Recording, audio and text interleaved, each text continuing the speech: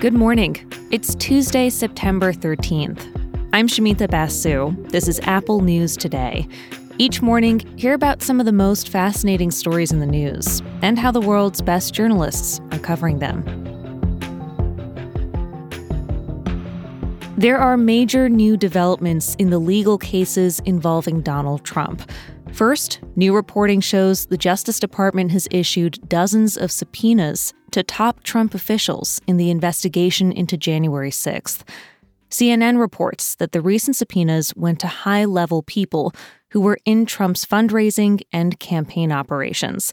It's a sign that the criminal investigation is intensifying and could be getting deeper into Trump's inner circle.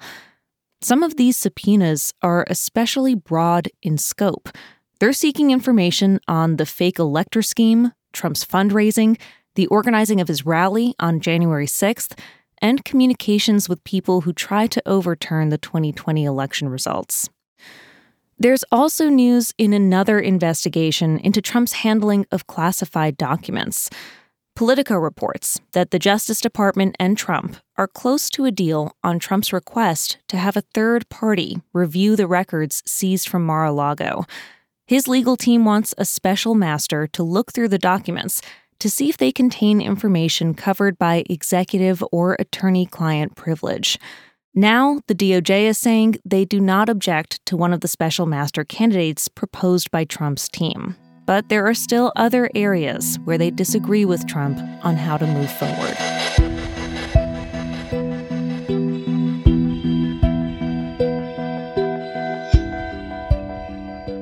The water crisis in Jackson, Mississippi is not over. A few weeks ago, when the water system in the city failed, residents were left with no running water for days. We called up Kobe Vance from Mississippi Public Broadcasting to see where things stand. Residents in Jackson do have water now. People can turn on their taps and at least rely on the fact that water's going to come out. Now, that water is not drinkable at the current time. Social media videos show dark brown water coming out of some faucets. Residents are on their second month of being told to boil tap water before using it to cook or drink.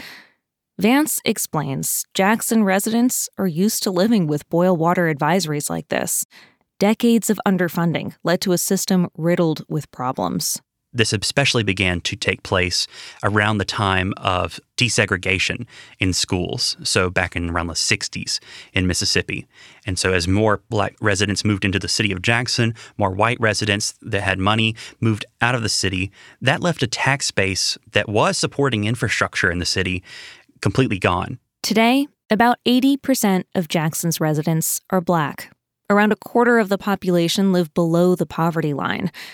Vance says some families spend $100 a week buying bottled water for safe cooking, cleaning, and drinking. At this point, they pretty much bank on Jackson's water system failing. It's not a matter of if it's going to fail again in its current state. It's a matter of when will it fail again in its current state. Some residents feel state and local authorities have failed them, and they need federal help. The EPA flagged problems with the city's water system back in 2020. The agency has now sent investigators back to Jackson to review the current crisis.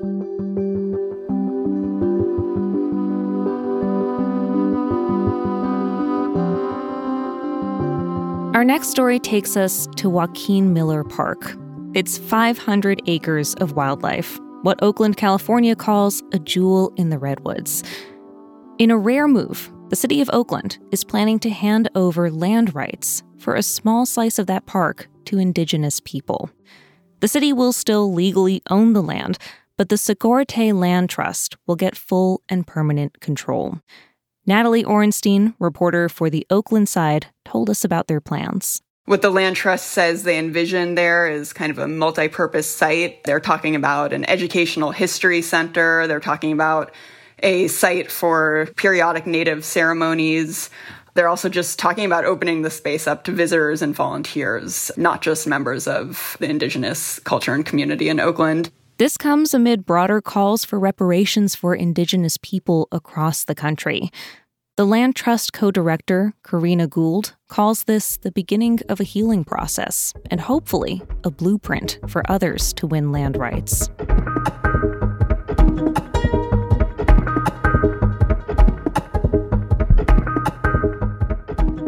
America has a rabid raccoon problem.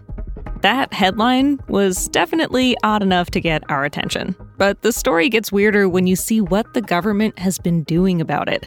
It involves flyover vaccinations delivered by planes and choppers. The Atlantic explains how the raccoon rabies problem goes back decades. A rabies outbreak in the 1950s spread from Florida to the mid-Atlantic. The former head of the CDC's rabies program described it this way: the East Coast was one solid belt of raccoon rabies. Now, hunting them down was not an answer because, as it turns out, some people are really attached to raccoons.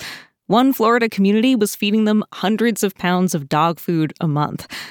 Instead, the government settled on this elaborate and complicated answer: a mass vaccination program.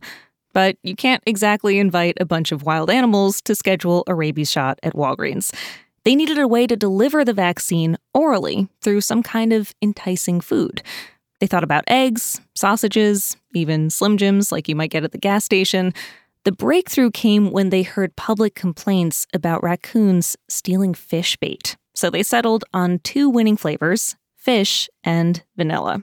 Now, these vaccines get dropped from the air in the countryside or placed by hand in urban areas. And the packaging is specially designed so that raccoons, with their skillful little hands, can get them, but not cats or skunks.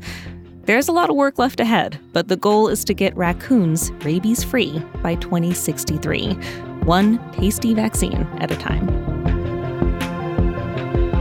You can find all these stories and more in the Apple News app. There's also special coverage of the Emmys, where big winners include Succession, Ted Lasso, The White Lotus, and Squid Game. I'll talk with you again tomorrow.